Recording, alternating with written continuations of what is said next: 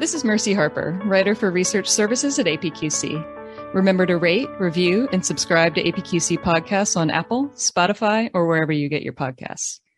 Today, I'm here with Dan French, CEO of Consider Solutions, to talk about what's in store for finance teams in 2022 and beyond.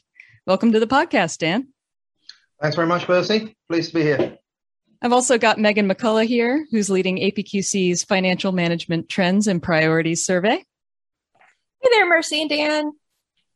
So I know that Megan and I are both excited to hear your insights about the future of finance, Dan. But first, could you tell our listeners a little bit about yourself and your background? Okay, so my background's a little bit unusual, but maybe a product of the time. I grew up in the UK, just outside London, did the usual thing, went to school. By the time I got to the age of 18, I was working kind of evenings and Saturday jobs, and at home we didn't have much money, so I was looking around and seeing things were going on in the world, and I definitely knew I needed to have some money. So when the idea of going to university came up, I thought that I'm not doing that. I can't afford to live another 3 years like that. So I went out to get a job. I had no idea what I wanted to do. Apparently at school, they thought I might want to be an engineer, but I didn't really know the difference between an engineer and a mechanic. So I didn't do that. And I fell into a job in IT purely because I asked a careers advisor at school, what's the best paid job for somebody who's 18 years old but doesn't have a university degree? And the answer was, you can either go into printing, which dates me quite a lot because, apparently that was quite well paid for people involved in printing newspapers and stuff, or you can go into this thing called information technology. And I thought they both sounded horrible. But I went for a few interviews and got this job in IT. So I went through a job in IT, kind of going through the basic level. So I thought it was kind of quite interesting, but I thought it was going to be full of geeks. And it actually wasn't as full of geeks as I thought it'd be. But I went through that. Then I moved on, joined a consulting company, which I thought was going to be all about technology. And very quickly, I realized it was all about processes and the way big companies work. And my first job had been with a very large UK consumer goods company. And I thought, okay, that's kind of interesting. And then, and over time, I moved on again, and I evolved into managing kind of our customer relationships at a couple of these companies and trying to work out how to deliver value whilst managing multiple different views of what the value really is, because I found different people in the organization thought different things were important, which is kind of no surprise to anybody listening to this, but when you're starting out, it is quite a surprise. So when it got to the early 2000s, building all that experience, I got the opportunity to start a business, which is focused on the finance function of global organizations, the processes that they participate in and lead, how they get integrated, and the kind of issues of risk and opportunity, and how do you make things better, and how do you improve those processes. And certainly in the last, probably throughout this past sort of 18 years, the growing realization that human behavior, however much we do digital transformation, human behavior has a massive impact on these processes. So that's kind of really got me thinking quite a lot. And one of my good friends and co-founder is also a behavioral scientist, which kind of helps. So that's where I am now. I'm doing that. Very cool. What an incredible journey. Thanks so much, Dan. So Dan, 2020 was a huge disruption for all organizations, and 2021 hasn't been much easier. But of course, every challenge provides learning that we can use to do things better in the future. So how do you think finance teams can use what they've learned from navigating the past 2 years to prepare for potential disruptions in 2022 and beyond? Yeah, this is a really interesting topic, and it's a really common discussion I'm having with customers and business partners around the world. So if you kind of look at the positive of it, the last 18 months, 2 years, up until 2019, we always talked in business and in finance about change and how it's always constant and how you got to manage it and be in control of it and all that stuff. Well, it turned out that was all rubbish, because we've proven that we are creatures of habit, but we can do amazing things when faced with a compelling reason to act. So the idea of managing and being in control of change and all that stuff is kind of proven not to be quite as, I mean, it is important to be prepared for it and to know how to deal with it, but we never really manage it. We manage the effects of it. So I think what was really interesting is how we turned on a dime. In March last year, everything was normal, and all of a sudden, well, pretty normal. Then all of a sudden, everyone was working at home, and loads of things had to change. And it's amazing how well we did. Instantly, pretty much changing stuff that was obvious to change and some stuff that wasn't obvious to change. There was some technology stuff that people had to change, which was really under the covers. You had to be an expert to know about. I mean, we had problems with VPN access to our offices because a lot of our secure systems are behind a VPN wall, but most people were in offices, so it didn't matter. We suddenly found we didn't have enough users. The license didn't allow everyone to connect from outside. It was silly stuff, but it stopped us for about a day until we fixed that. But I think that is really tremendous. And most organizations will say they're astonished by how quickly and how well they responded. And there's kind of a big feeling of euphoria almost that, how well we've done, that's amazing. So, but I think the impact of all that is both positive and negative. So the positive bit is we've created a realization we can be as agile as we want to be, that with focus and determination, we can change practices and processes really quickly. And you don't need lots of time to think about it. And sometimes stuff you do quickly can be just as good as stuff you take a long time thinking about. And that's a big lesson for a lot of people, right? So that's kind of really good news. And I think we must never forget that, because we've learned stuff that we shouldn't just go back to the way we did stuff before. We've got to remember that you can do things fast and say, yeah, we might make a few mistakes, but if we're clear about what we're trying to get done, I think we've proven that this creatures of habit business is, when forming habits, it's quite good to form them quickly. And when breaking habits, you want to break them quickly. But if you let the pain drag on for months and months and months, as humans, we're not very good at that. You want to get into a 2 or 3 month process and you're doing a new thing, but you don't want to be sort of dragging halfway between one world and the other. So I think that's a real positive. The negative is that early in the pandemic, I think there was a massive amount of adrenaline, almost excitement, even though there was a fear associated with it. There was there was a kind of boost, and a lot of organizations noticed or felt, our productivity is better, work-life balance is better, everything's great, perhaps we don't need offices anymore, whatever. But I think what you're seeing now is a lot of large organizations, and I don't think it's just large organizations actually, but a lot of organizations are starting to realize that after 18 months of this world, a lot of people are losing connection with the organizations they work with. They're not quite sure. They don't really have a deep-seated feeling of purpose anymore.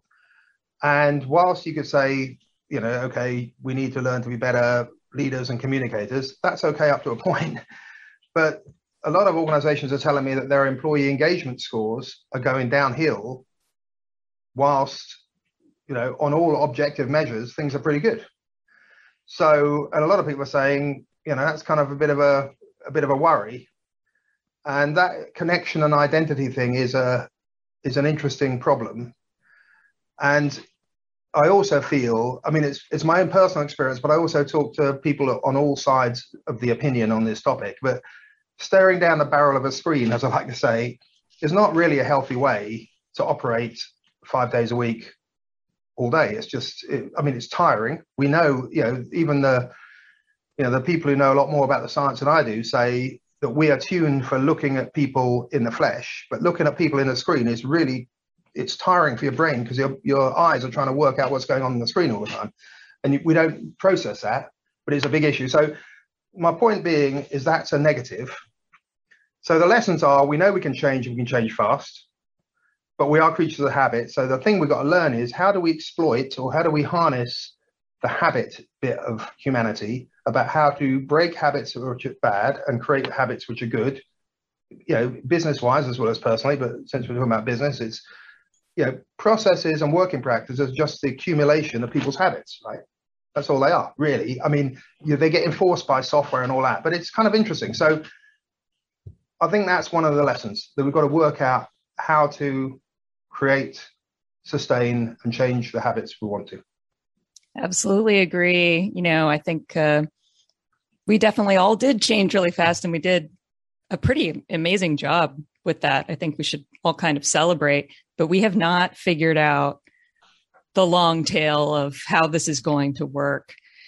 But speaking of staring down the barrel of a screen, as you put it, I want to move on to talk about technology stuff. And what's interesting for us at APQC is we write a lot about all these kind of leading edge tech tools, but consistently on every survey, we still find that a lot of folks are sticking to their spreadsheets. And we've been talking about things like RPA for so long, and for some folks, that's integral. That's figured out. That's done. That's part of everything. And then for some folks, it's new. So I think for our listeners are going to be coming from a lot of different places when it comes to technology. So what do you think is going to be the next phase of digital transformation, specifically for finance, not kind of like at the broader business level? Yeah, I think that's a really interesting point. So you're absolutely right that all of our transformation focus for the past few years has been very focused on the technologies that come along. So whether it's RPA for point integration of processes, or whether it's kind of financial planning and analysis tools, or whether it's integrating accounts payable with a procurement or whatever, they've all been driven by specific technologies that come along. And if you look at the results most organizations have got, they've always been a bit disappointed. They get very excited, they invest a lot of money and a lot of time, and they think, we're going to be able to deliver this within 6 months, and probably within 9 months or 12 months, we're going to have a massive change in our business. And then 2 to 3 years later on, you're talking to them and they're saying, well, we implemented the software. Yeah, maybe it took a couple of months longer than expected, but we did that as we expected, but it's a lot harder to drive the value than we thought, because nobody really thought about it, because we assumed that the system was going to drive the behavior, and it doesn't really.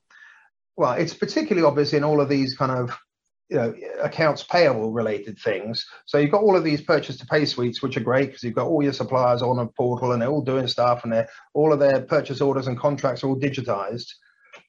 Well, that's the idea. And then ultimately you get invoices coming in. You don't need the people to process them because it's automatically matched. But the reality is it requires an awful lot of people, not just in your own organization, to change their behavior. And a lot of the suppliers, either because the software is actually a bit more clunky than advertised, or just because they don't understand it, or just because they don't feel they should have to do it, don't want to play ball. Mm-hmm. So the whole thing gets complicated. So, but it happens in all of these systems. So the thing that amazes me is I think the true transformations have happened. So we've automated stuff and digitized things, and yes, that's made some improvement. But the real transformations, I think, are when organizations reimagine how a particular part of their business works. And it usually starts with the customer.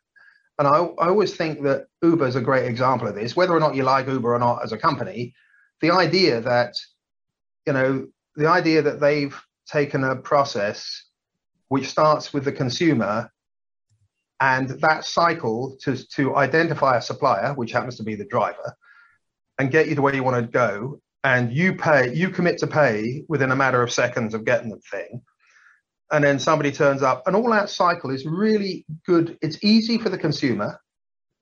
It's really good for the supplier, so the driver gets paid quicker than he would if he was most other services.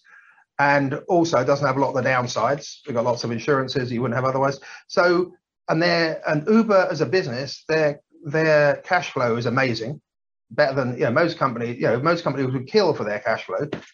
And you think the technology underneath that is really simple. It's not hard at all.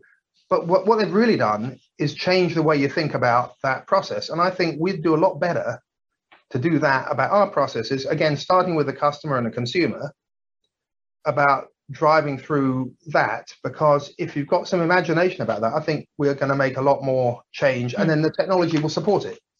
So I think the next phase of transformation is true end-to-end processes. So it isn't just a finance process. It's starting with the consumer or the customer through, you've obviously got to decide whether they're a customer you want to deal with. That's a credit issue.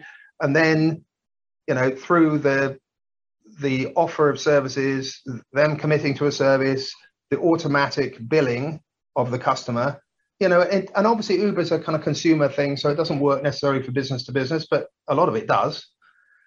And that whole cycle being massively compressed is great news. So I think that's where the next big shift is. And I think this idea of the customer is not the same thing as a consumer is kind of quite important. The economic customer isn't necessarily the consumer of the service, which I think Uber have done quite well as well. That's what I think. And maybe the one other thing I'd say is coming back to this earlier idea of these transformation initiatives that's taken a lot longer than we expected. I think now there's a real yearning for, we've got to deliver fast. So this idea of a Pareto principle, can we deliver 80% of the value in 20% or less of the cycle time, effort and cost? Let's do that, because it's way better than waiting 3 years or 4 years to get some value that by the time we get it might not be worth as much as we thought because the world's changed. Anyway, that's my fault. Thank you, Dan. Here at APQC, with our research that we've been doing the last year, we found a couple of surprising trends that we didn't expect in terms of how the world has shifted, in particular with finance, such as virtual CFOs and virtual audits of the financial statements. So have you seen any surprising trends on the horizon for the finance function? Yeah, this is a really tricky one because in my experience, things, what they say, things are never as good as you expect them to be or as bad as you expect them to be. So when you look forward and you go, I'm really looking forward to that party, I'm really looking forward to that vacation, if you've really got high expectations, you're usually disappointed. So you've got to have your expectations under control. And I think the same is true with projections. We tend to think things are going to happen a lot quicker than they really do. So, all of the conversation about blockchain has been going on for 7 or 8 years. Really not much has happened. A lot of talk, a few case studies, but not an awful lot's happened. So there's a lot of talk about things we can do, but they tend to fall over on the problem of human behavior. In fact, funny story, other side, I'm talking about blockchain, which is a big thing for finance. It is a big thing for finance if and when it really takes off. But I remember attending a session with some big academics who were talking about the wonders of blockchain and how you wouldn't need to do a lot of things because it's automatically trusted and everything's going to be great. And I asked a question. I said, look, if I were to try and sell a house on a blockchain enabled network, and I took a photograph of somebody else's house, which is much nicer than mine, and I offered to sell it. And because this is trusted and you can't change it, then that process would continue and I could sell my house for a lot more money than it's worth because they'd think it's this other thing, because everyone thinks it's trusted, right? And the academics made this amazing comment. Said, yes, he said, that's a very good point. He said, that's what we academics call the interface to reality. And I laughed. I thought, you've actually got something called the interface to reality, because isn't everything about reality? But anyway, the point I'm making is that a lot of the ideas of virtual activities and augmented activities assume that human behavior isn't very important. So the idea of a virtual CFO is interesting, but one of the roles of the CFO isn't just to perform tasks. In fact, you could argue a very small part of the role is to perform tasks. It's actually to win hearts and minds, get people aligned on common vision, get things done. Now, that's very difficult to do if you're getting a snapshot of a person. That person isn't really knee deep in the business. And the same with virtual audits. There's a lot of things we can do with remote working and digital technologies. But one thing we know is it's very difficult comes back to human behavior. It's very difficult to change behavior or guide things you want to happen or observe things that are unnatural behavior without humans involved, because otherwise you just assume it's just normal stuff. So that's a kind of long-winded introduction. So I think there's some obvious trends which are not surprising. I think we're eliminating consolidation as a financial activity because of large-scale systems coming in, so we don't have to consolidate from lots of different places. I think real-time forecasting is coming along, although it's easy to forecast costs, but much harder to forecast revenue. which is a bit of a problem. So I think there's a lot of kind of obvious ones. I think the surprising trend for me is probably, or will be, the fact that we've spent at least 10 years talking about we're going to have data-driven decision making, and everyone's going to be driven by data because we've got all this data. It's easy. We've got so much of it. It's just sitting there. You can ask any question you want, natural language and all that, and they go, okay, sounds good. But in my experience, we've been bamboozled by that argument, and the whole of business has been bamboozled by the idea if you get all this data from all these processes and all these systems in one place, you can ask any and all questions you want. The problem is that the questions you want to ask aren't that obvious, and you need some really smart people to work out what those questions really are and turn it into something the data understands. So I think one of the big shifts is going to be someone's going to break that. They're going to obliterate that cycle because it takes way too long. Even today in 2021, it's taking people months to try and take a vacuum cleaner to the brains of business people and understand what it is that goes on and turn it into some kind of configuration for software. It's just woeful. It's really not, it's not agile at all. And I think you're going to see organizations, maybe businesses and people say there's a lot of the finance processes aren't unique to any business, and that's one of the wonderful things about it. That's why we have, accounting and finance qualifications, because there's some standards involved. So how financial planning analysis works, how revenue recognition works, how accounts receivable works, accounts payable, general accounting, fixed assets, all that stuff is pretty standard. The only thing that differs is the specific things you're dealing with. And I think that knowledge about those processes can be encapsulated into software, and you're going to completely obliterate the cycle time that's still ridiculous. And people are just going to get used to getting that immediately without having to wait for weeks or months for somebody to understand how we specifically, recognize our revenue. And it shouldn't be that different to anybody else. Thanks, Dan. You sparked some ideas and questions that are kind of rolling around my head now. So if I can ask you a bonus question, are you okay with that? I'm good for bonus questions. What do I win?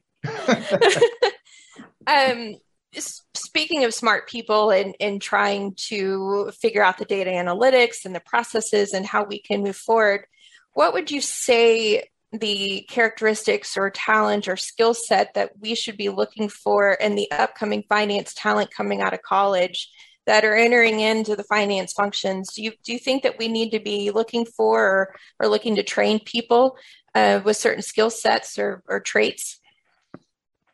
I think that's a great question. So the received wisdom is that that people choose accounting as a discipline because they can't think of anything else to do. So which it's kind of a joke, but as a friend of mine was an accountant for a lot of his career, and he took another role. When he used to give talks, he said, I used to be an accountant, but I didn't have the personality for it, which I thought was quite a funny joke when you think about it. But anyway, the point is that accounting has been long regarded as a technical discipline with a small t. But finance and accounting is much more than in fact, the technical discipline is largely automated. The discipline we want is communication skills, the ability to articulate a point of view, look at alternative outcomes. When you look at things, these are things that could happen. It could be A, B, or C. Be able to articulate what that means and what it means upstream and downstream for a process. The creativity to come up with that, maybe a bit of passion. So I don't think necessarily there's skills we need to train in people, because training is a specific form of education. I wonder whether we need to look more widely at the core skills and aptitudes of the people coming in to the profession at the early stage, but also reinforce those things. So the ability to think outside the box, people who are keen to communicate and understand what else is going on. So they're not just interested in accounting. In fact, the best accountants are people who aren't very interested in accounting. They're interested in everything else and how it relates to accounting. And that's those are kind of the skills, and that's going to become ever more important as we automate more of the lower ends of that activity. So I think it's a really interesting point. And skills, the skills we need in lots of disciplines are becoming more stark. They're becoming more clear that the technical skills we can train in people, but the skills that really matter, you might need to have got from kind of a young age. It makes me think of a while back I interviewed a young accountant, and she said that her career advice to other folks in accounting was get good enough at it to go into a business that you absolutely love. And she works for a basketball team. Right. And she loves accounting, she said, is the best way to get a whole picture of the business. And when you put it like that, it sounds pretty exciting. And I think that that's interesting to see that some talent are kind of seeing the profession in the same way that you're kind of talking about it, less of a technical discipline to sort of optimize and more of a big picture view. That's a really good point. So it's more of a platform than a profession, because what's interesting is you see some really great accountants who've moved on to very different areas of business, but their core platform skills are really important. But you wouldn't necessarily think they're accountants in what they're doing. And I think maybe that, as you say, I think that may well be the answer. And I think in general in business, we want to avoid the tower thinking, that whatever you start in, you go up a tower, you get better and you get promoted, is a really rubbish way of developing. You've got to move across the organization into different functions, learn new things all the time. And that thirst for knowledge, coming back to your question about what do we need, if you haven't got a thirst for knowledge, it's not just accounting. That's a big weakness in business, because when everything's changing so fast and problems are complex and multifaceted, you need to have a thirst for knowledge to keep asking questions about why is that? Why does that work that way? Absolutely. Totally agree. Love that thirst for knowledge. Well, thank you so much for coming on the podcast, Dan. Not at all. Thank you. I've really enjoyed it. I feel a better person for it. Yeah, absolutely. So if folks want to learn more about your work and consider solutions, they should go to consider.biz. And in particular, I'd recommend checking out the Thinking and White Papers tab for some really great stuff. Anything else you want to point folks to, Dan? No, I'd agree. The newsletters, the Thinking and podcasts have got a lot of kind of interesting stuff with thought leaders from industry and some interesting stuff that makes us think, and I think is helpful. So thank you. Absolutely. Well, once again, this is Mercy Harper. And this is Megan McCullough. Thanks for joining us for this APQC podcast. Please visit apqc.org to learn more, and have a great rest of your day.